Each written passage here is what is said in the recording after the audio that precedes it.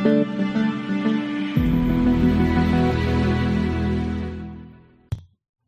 everyone, Paul from the innovation community here. Today I'm with Aidan Hanway from UnitedHealth Group. A lecturer and quantitative analyst by trade, Aidan is currently helping analytics for hundreds of millions of dollars in insurance claims. Great to have you with us, Aidan. Hey, how's it going? Good to be here. Yes, very well, and good to have you with us. Just tell us a bit about yourself in a few words to start with. Sure. So I suppose the start of my career and journey, but even before that was I did a degree in mathematical sciences, and then I moved into the financial modeling space. So kind of stock market modeling, how to price various options, and just broadly financial modeling. I then moved into a PhD in healthcare, where I was looking at various models to model epidemics. So all this COVID stuff and all the modeling there has been quite interesting to watch and figure out what sort of models they're using there. But my PhD was primarily around that for a disease called tuberculosis. And yeah, there's various statistical and mathematical methods there that we had to implement. So yeah, I got 2 papers published out of that and a PhD thesis. And then from there, I transitioned into a company called Aidan Group, which I was part of as a quantitative researcher there. And I was in the option pricing department, so researching new methods to price options. Then I moved on to Indeed, where I was a quantitative analyst again, and was helping out with the marketing department and various analytics there. So you have your LTV calculation, so your long-term value or lifetime value, depending on your organization, and then marketing uplift analytics, which revolves or incorporates various Bayesian models and things of that nature. And then puts me where I am now, which is OptumRX, which is a company underneath UnitedHealth Group. And I've been there just shy of just under 3 years now, and started off as an associate director of analytics, pricing pharmacy claims, so drugs, and got promoted about 1.5 years ago to director, where I'm helping lead the team in that space in pricing pharmacy claims and drugs. But so it made it sound like it's pricing, but in reality, it's actually quite heavy on the data analytics and yeah, so just big data and random processes there that we have to deal with. A pretty diverse career that you've got there. How has that changed from when you first started out? Did you really think you'd end up doing what you do now? No. So yeah, but my current title. Director of MAC pricing, and anytime I have to sit down with family members or friends and describe what it is, it takes about a half hour, and I feel I have to do it every single time we meet. So it's quite an intricate and detailed line to land on. But to be honest with you, I mean, any kind of sector or you have your marketing, you have healthcare, you have finance, you have pricing where I am now. As long as I'm solving problems or I'm helping people solve problems, and the crux of it is using data to answer questions and to get that edge in decision making. And that has been a pretty common theme for the last decade of my life. It's been leveraging data to either discover new insights and figure out new ways of approaching problems, or for just informing decision making. And as long as I've been involved in that, I've been quite happy. So yeah. And what really interests you about working with data then? It's so I thought about it. I think about this quite a lot in terms of what is data and why is it sort of, we've had this sort of data wave within the last 5 to 10 years or so, maybe less, Um, and I think that the crux of it is, so if we were to go to the academic sense, like what is data? It's a set of observations, but that's such a broad definition. So it's like, I observe, the listeners of this podcast are taking in information from the headset into their ears, and that's data that they're absorbing, and then they then can decide on what to do with that data. So data can be quite broad in terms of how you look at it. What color are your bed sheets? What sex are you? What age are you? There's there's an infinite number of data points out there that anyone can kind of collect and look at, but it's the most unbiased form of observing the world. So it removes any bias that we have as humans. So we might have some sort of preconceived notions over, I feel that this demographic should behave in this way, or they're not going to get our product, or the disease is going to behave this way, and I have a feeling that it's going to be observe or this sort of characteristics. But data kind of cuts through a lot of that, and it cuts through a lot of incorrect notions that I feel people have had. And that's what I love about it. It's the most purest form of the world that we have at the moment. And you can visualize it in beautiful ways. You can make decisions on it in a very confident manner. So that's pretty much what I love most about it. It's this purity to it, and the fact that we're now kind of within the last 10 to 5 years been sort of jumping on board in terms of acting on it, I think has been great. I think there's a lot of sectors or businesses out there that are still catching up on it, and they still have sort of older ways of decision making and getting things done. But yeah, it's great. I think it's a great time for data analysts or data scientists to come to the forefront and be kind of leaders in how we make decisions and how we go building new products and new models. It's fantastic to hear the way that you talk about data. It's not like, okay, we can use data to get from A to B, and that's great. It's there's a lot of expressionism about it. And one question that I think would be quite interesting to ask is, what role does the creative personality serve in the data world? Because it is a world of numbers. Yeah. So yeah, that's a good point there in terms of your last one, in terms of it's a world of numbers. So you typically have someone.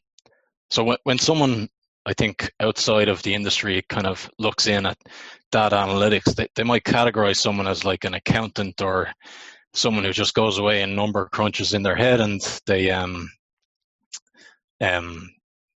they just have, I think, was it the left or right side of the brain? I don't know which one, but they have that really developed, and they don't have the other side developed. And but I think, like, at the crux of it, again, data are just observations. So it's just observing things in the world, and a lot of the time, or in all the businesses I've worked for, the individuals that have either broken off and formed their own team, or who have completely shifted the foundations in terms of how the business makes decisions, have been individuals that have viewed the data differently to how it normally gets viewed. So if you want to think of it as something like, we price this way, this is how we price, we add on. So if you want to think of an apple, we're going to add on 10% onto the cost of the apple, and that's how we're going to price. And that might be a model. So that's a model for pricing. But if you want to think of it in terms of, so it can impact multiple aspects of the data science sort of, pipeline. So it can occur in the creative aspect can occur in your exploratory analysis, in terms of you first get your hands on some new data and some fresh data, and you go in and you look at it, and you might look at the data in a different way than what has been done before.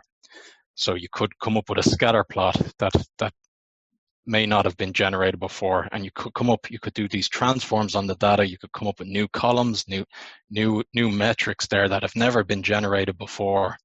So this is the new way of looking at things. So anytime we venture into something new, it requires a bit of creativity there. And then when you begin to sort of visualize those things and sort of get an insight in terms of how they impact your business, you can then start to make decisions. And pretty much everyone that I've worked with has either, and who have gone on to get promoted quickly, or who have gone on to form their own team, have been individuals that have done that have looked at the business differently, fundamentally, from data. So taken this creative approach from it and said, well, why don't we just do it this way? Or how about, I'm noticing this relationship between these two variables here that I've just created. What if we were to act on this? And within that, you can then grow and develop your own team, and you can come up with an entirely new way of making decisions for the business. So that's part of it on the exploratory analysis, and you can also do that with regards to like modeling. So you can think of different ways to model. So you can think of, like, fundamentally, they might just always price using a regression model, or they might always price using, or they might always forecast using this one way of modeling. And this is the industry standard, and this is, we always use this Python package to forecast, and it's, or we always get a rolling average, and we roll that forward, and we use that to forecast.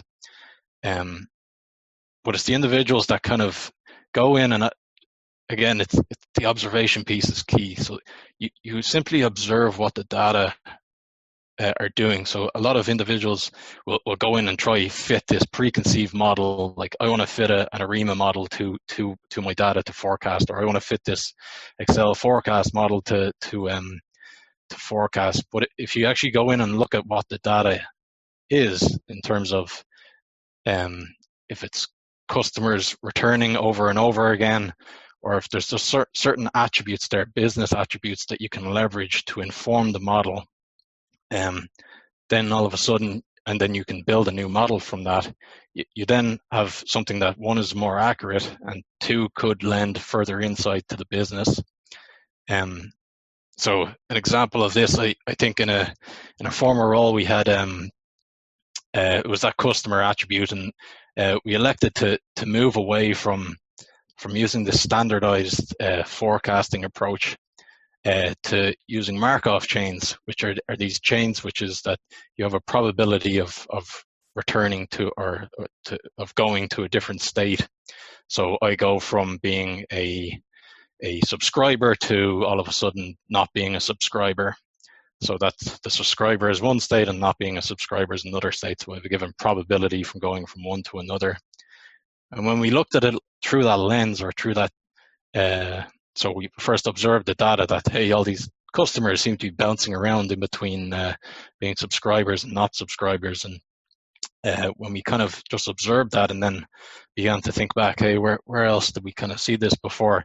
We could apply Markov chains to, or Markov chain analytics to it, and come up with these host of new metrics that ended up lending insight for executive leadership that we could generate.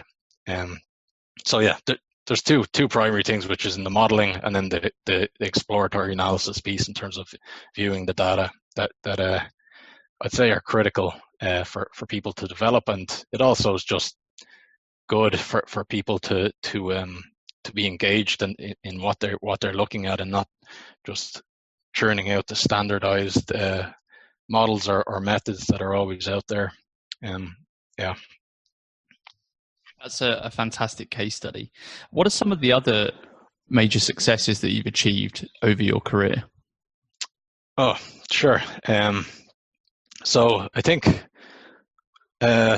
so I did have a long enough stint there in academia. So we came up with this new modeling method. So you take your standard linear regression, which is just forming a line over time, and what I elected to do was to take a derivative of it instead of just using the standard line, and it ended up yielding a bunch of new results or new ways of looking at the data, and that was and I ended up getting a paper out of it. So that was something that I'm quite proud of. Outside of that, in my career, yeah, I think one of the more prouder things I've done has been, so you have these steps along any given project. You have kind of the project initiation. You might kind of form a relationship with the stakeholder, and then you might kind of define, you might get a project out of working with them, and then you refine requirements. You kind of meet with them and figure out, hey, what would this project look like? Could we do this? And you kind of just do some refining there. And then you gradually move into exploring and the data and generating analytics and generating a model that will solve the problem. And then you report on that, and you might have a presentation or have some sort of ongoing reporting there. So one of my, I suppose, proudest pieces has been taking that within the company I currently work for, and taking them from these legacy systems, which is just Excel-based methods of doing things, which were prone to error. So you have copy paste error, you have formula being incorrect errors. There was no peer review there. There's a chance that the data being pulled in, so copy paste in, could have been wrong. You might have cut off a certain amount of data, or the SQL query that was being generated to come up with the data could have been completely incorrect. And then, yeah, there was further errors in terms of QA checks thereafter. So it was taking that and bringing it to where we are today, and that was achieved through developing those relationships and each one of those steps that I mentioned, refining requirements. Okay, what is the challenge that we face here? What do we need to achieve? What's the end output look like?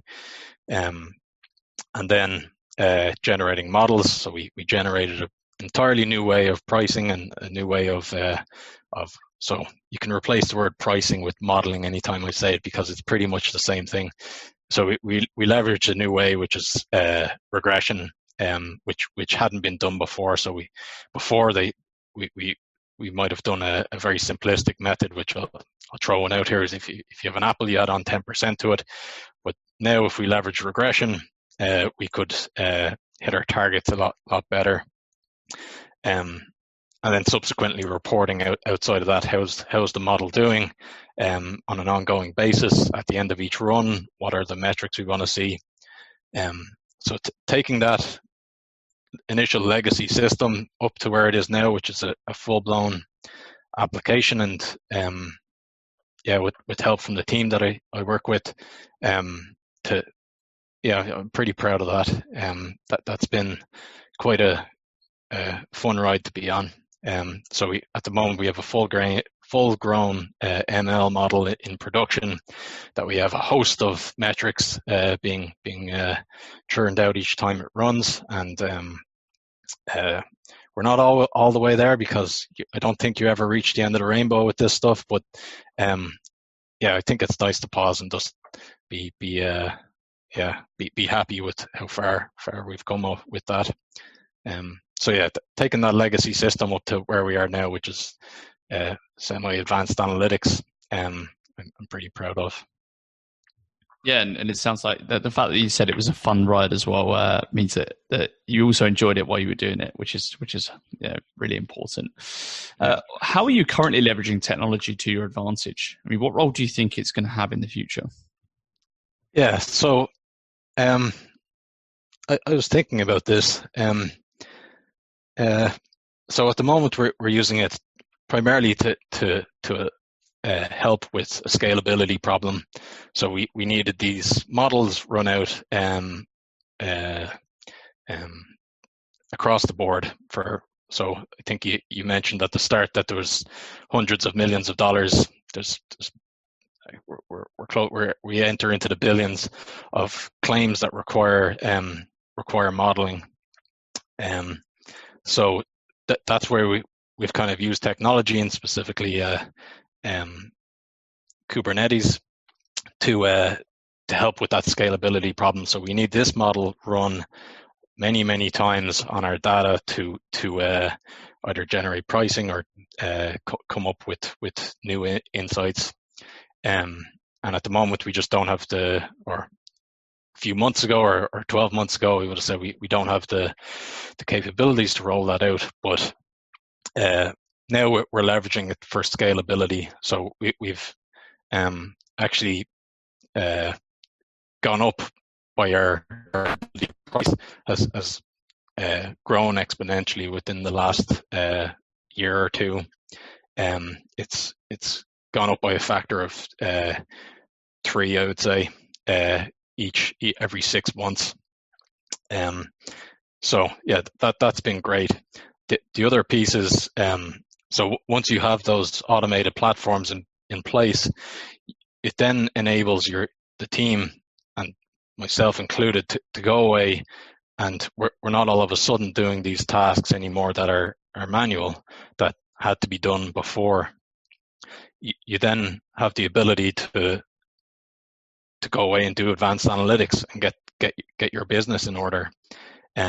So now that you've got the train rolling with regards to day-to-day operational tasks in place through automation and through that scalability, because you're doing it across the board, you can then have your team focus on what I believe they're really interested in, which is the advanced analytics and the creative aspect, coming up with new initiatives, with new models, and seeing them from end to end. And then in addition to that, so how you come up with that is you have state-of-the-art reporting there. So once you have all the automated processes in place, you have dashboards, you have great reporting. So you make sure that you have state-of-the-art reporting in terms of all the models or any health metrics that you have in place, that they're being developed on, and you have a suite of them there that you can go in and look at, and then you can go in and generate more advanced models from those reports or from those health metrics. And then the last piece on that is that so the technology piece, once you have a broaden sort of strategy or broaden process in place that can affect every part in your department or every whatever you're working on at that time, you can then roll out kind of comprehensive strategic initiatives. So whereas before, if you had to come up with a really great idea, it might have been feasible for one model, or it might have taken a lot of time to implement. But now that you have this broadened scope of what you can implement your models on, you can now go and implement new models and new strategy that might be coming down from executives or otherwise. You can implement that very broadly, that's been quite helpful.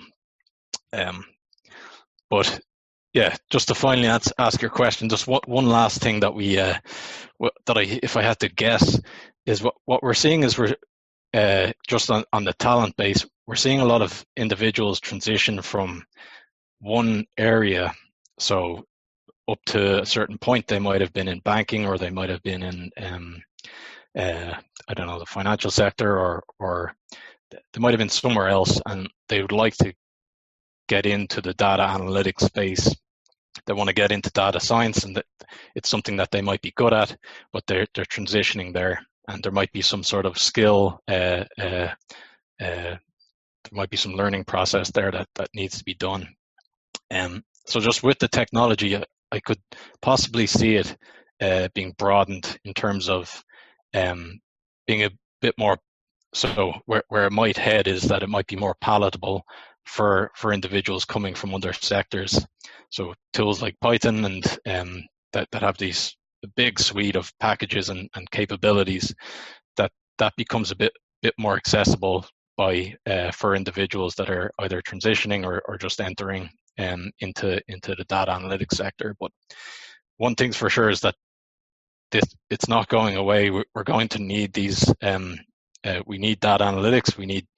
We're going to have to form a lot of our decisions around it or using it.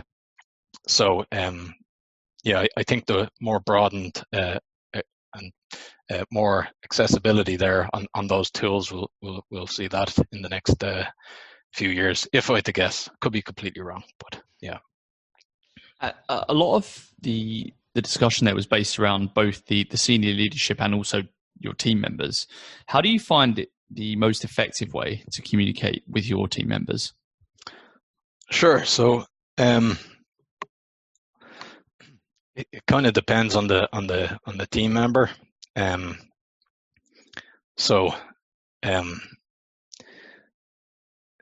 For the most part, what would be ideal is that you have someone who's completely competent. All my team members are competent. I should say that.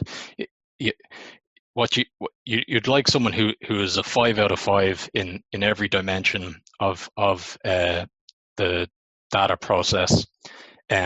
So you're establishing relationships with the stakeholders, having a great relationship there, being friendly with them, having a strong connection, understanding their needs, understanding where the business is headed overall. So that's one element of it. You have requirements gathering, data gathering in terms of SQL statements or otherwise data.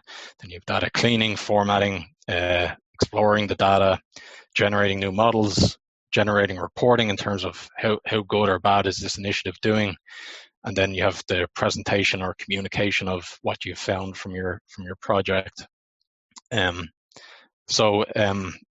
the most part, if I see that the team member is capable in all of those dimensions, that's fantastic. I want to see them grow in all of those areas, and I'd like them to lead themselves as much as humanly possible, lead as many initiatives that they can.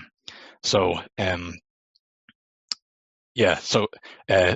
if they need development in one area, or they just came on board and they haven't used supposing they came on board and they haven't used OR before, it might just sort of help them in that area for a project. So we might come on board and kind of just help with that piece. So I'd say I support them a fair amount in terms of depends where they're finding struggle within a given project. But yeah, so overall I'd say I'm very supportive, and I don't know if the Theory Y manager in place where I kind of want the analyst to grow and kind of question, kind of playfully question why they might do something. But I think having a very supportive management style or communication style with them is crucial, because when it comes to data science and each one of those processes or each one of those dimensions that I talked about, I think it's important that you have someone who is very well capable and someone who can develop in their career with respect to each one of them. So and data science is can be quite difficult and can be quite complex. So I feel having that supportive style is quite important.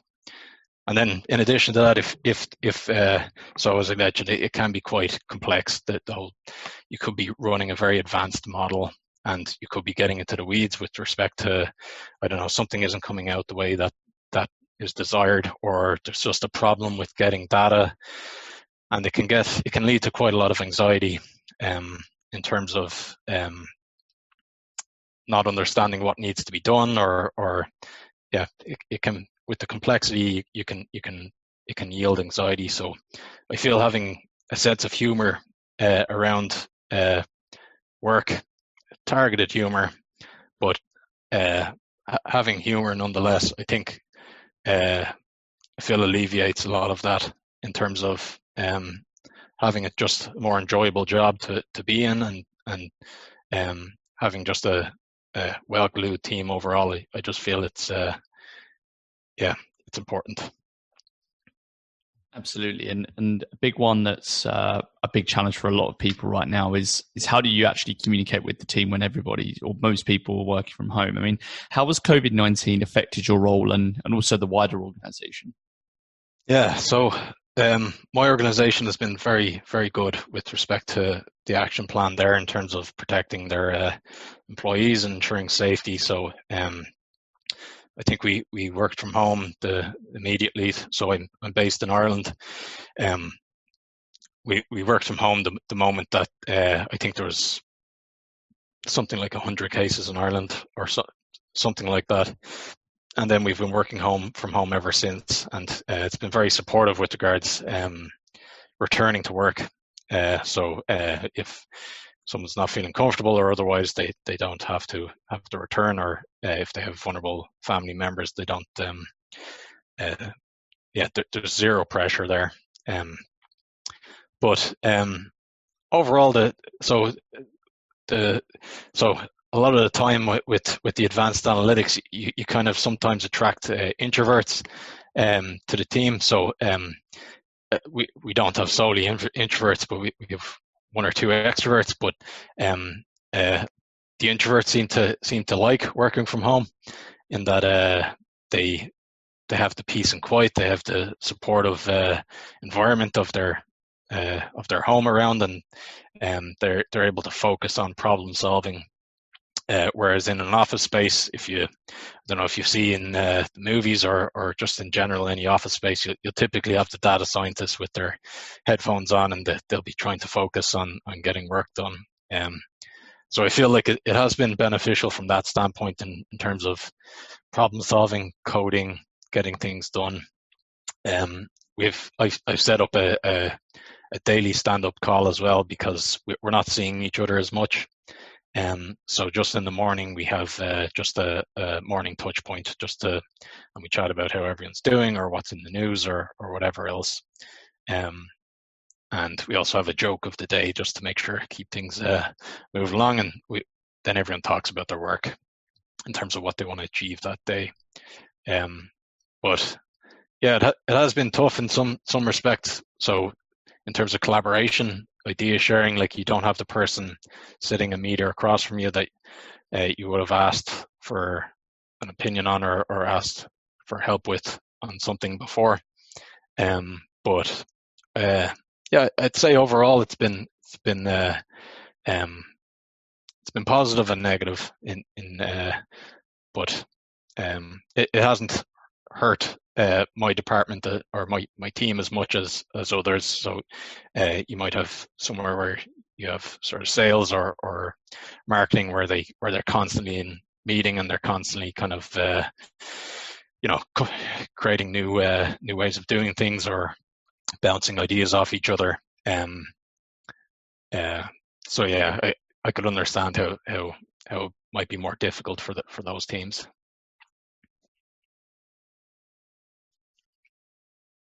That makes a lot of sense. And what do you think the best piece of advice you ever received was? Oh, advice. I'd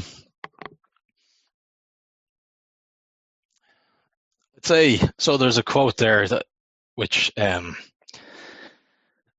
might sound cheesy, but it's the quote is "This too shall pass." It got told to me by someone I think a couple of years ago. And it just, what I've read from it is that so I'm quite kind of driven, and I want to make sure the job gets done, and but with that you can have some anxiety come up in terms of whether or not you're going to hit your annual goals, and so that quote has kind of stuck with me, in that it's important to just realize that and it's important just to take a step back and just to be an effective leader. You have to kind of just be able to take a step back and look at the situation as it is, and if it is a particularly difficult period, or you're having a particular difficulty with a project that's not going through, no matter how hard you try,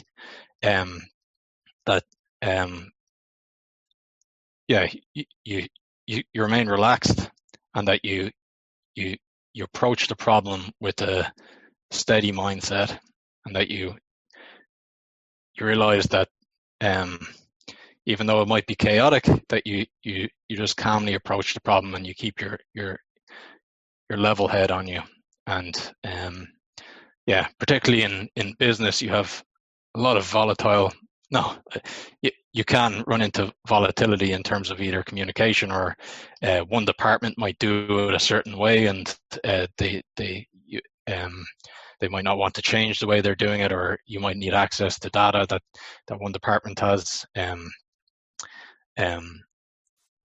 So I think keeping a level head and just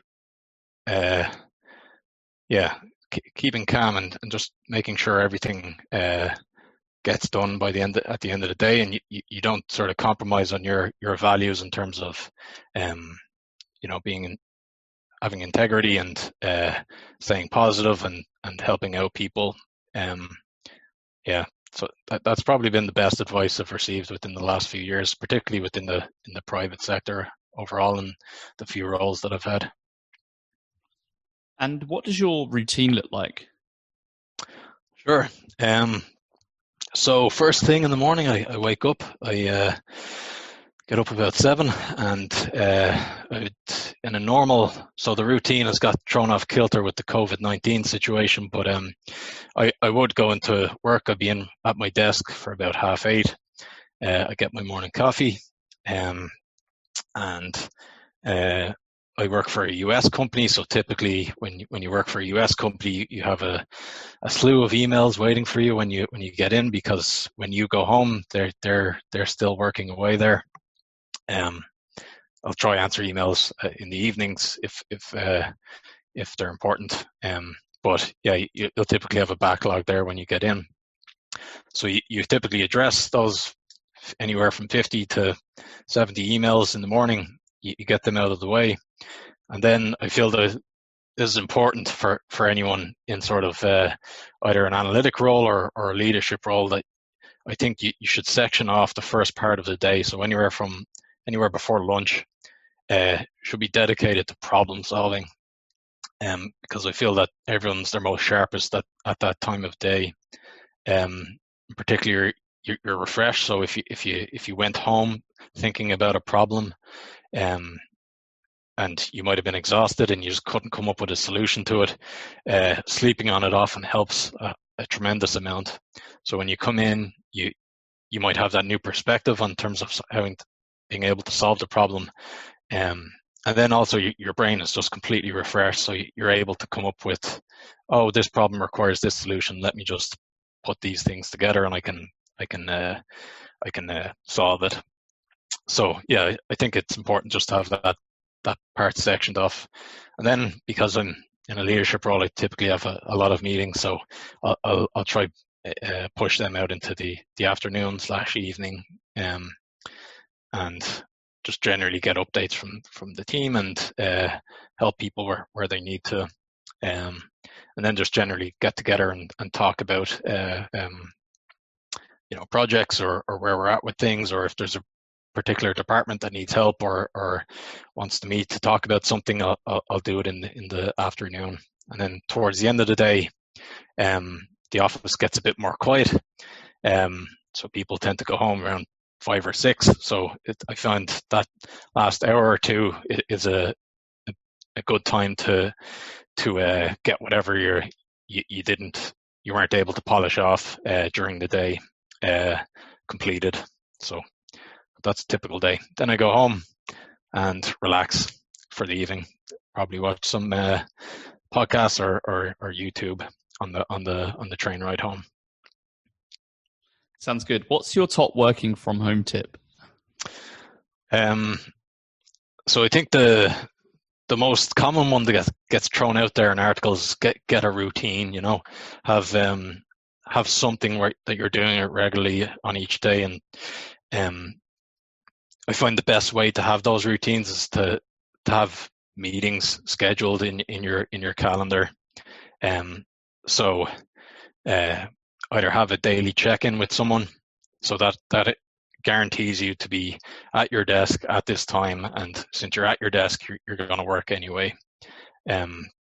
So that's a crucial thing that I found helpful from working from home. The other piece is to try section off time. So what we found is that sometimes people are kind of letting the work life bleed into their personal life. So they might continue on working late into the evening, or because their laptop is there in their living room or bedroom or wherever, they might continue on working. So try to keep that, try to section off work, try to have an allotted period where you're trying to get something done, unless it's of critical priority. And then the last thing that I found quite helpful is just to keep active. So we've been in lockdown, and people, you got your gyms cut off, if you're on the earlier stages, you weren't getting out and walking, you had probably a limited radius where you could go. I think that for me anyway, for the first part, I kind of was quite limited by that. So just ensuring that you're getting out, leaving your house at least once a day, because you can kind of get stuck in the same environment and you can get sluggish. So that would be my primary tips to people. What are you curious about right now? So let's see. Curious where Python is going long term. That's something that interests me. Be interested to see where technology is going overall. I'd be very interested to see where models are going in terms of maybe the ability to roll out AI to other areas. So at the moment, you require quite a lot of processing power to roll out a deep learning platform, but it'd be interesting to see where that's going in terms of bringing that computation power down. But yeah, and then outside of that, I'm outside of data and analytics, I'm curious about who's going to win the next American election, who's going to what sort of landscape we're going to have there, and just broadly where the economy is going, if there's going to be another recession, or how COVID's going to, if COVID will ever go away. That's another thing that I'm if they'll eventually establish a vaccine, and that vaccine will have a good efficiency rate. So all of these things I'm curious about. Here's hoping. Last question: what advice would you give for aspiring leaders in analytics? Yeah, so I would say you should hire people that will be better than you with respect to the data analytics, or they might have a given attribute that you might not necessarily be an expert in. So a given language, say, take it, that you just don't know anything about, but it would still solve the problem that you're trying to solve in hiring for the role. And particularly with data science individuals, it's important that so I categorize myself as a data scientist as well as a leader, but it's important that they have the freedom and the autonomy to generate their own projects and see those projects end to end. So promoting that, I think, will be quite beneficial to the business long term, in that you're going to have a team of highly trained individuals who are capable of leading their own initiatives. And yeah, the last thing is something that I mentioned earlier on, which is don't be afraid of change. So don't be afraid of looking at the data differently, or observing, or looking at modeling something differently. Now there are times where that goes down a a wrong pathway, and it ends up eating up a bunch of time. And that you might have some analyst that really wants to implement some AI, or they want to dedicate 6 months to working on this new project, and it ends up probably bearing no fruit at the end of it. So that's an important thing to watch out for. But at the same time, I think it's important not to block that off entirely, and to use, so we're leaders because we should be familiar with the business, and we should know what the business requires. So use that business knowledge to understand whether or not those creative endeavors could or possibly yield some fruit later on. So I'd say don't block it out, and just encourage it on your team. Wise words from Aidan Hanway from UHG/OptumRX. Thanks for joining us. All right. Thanks, Paul.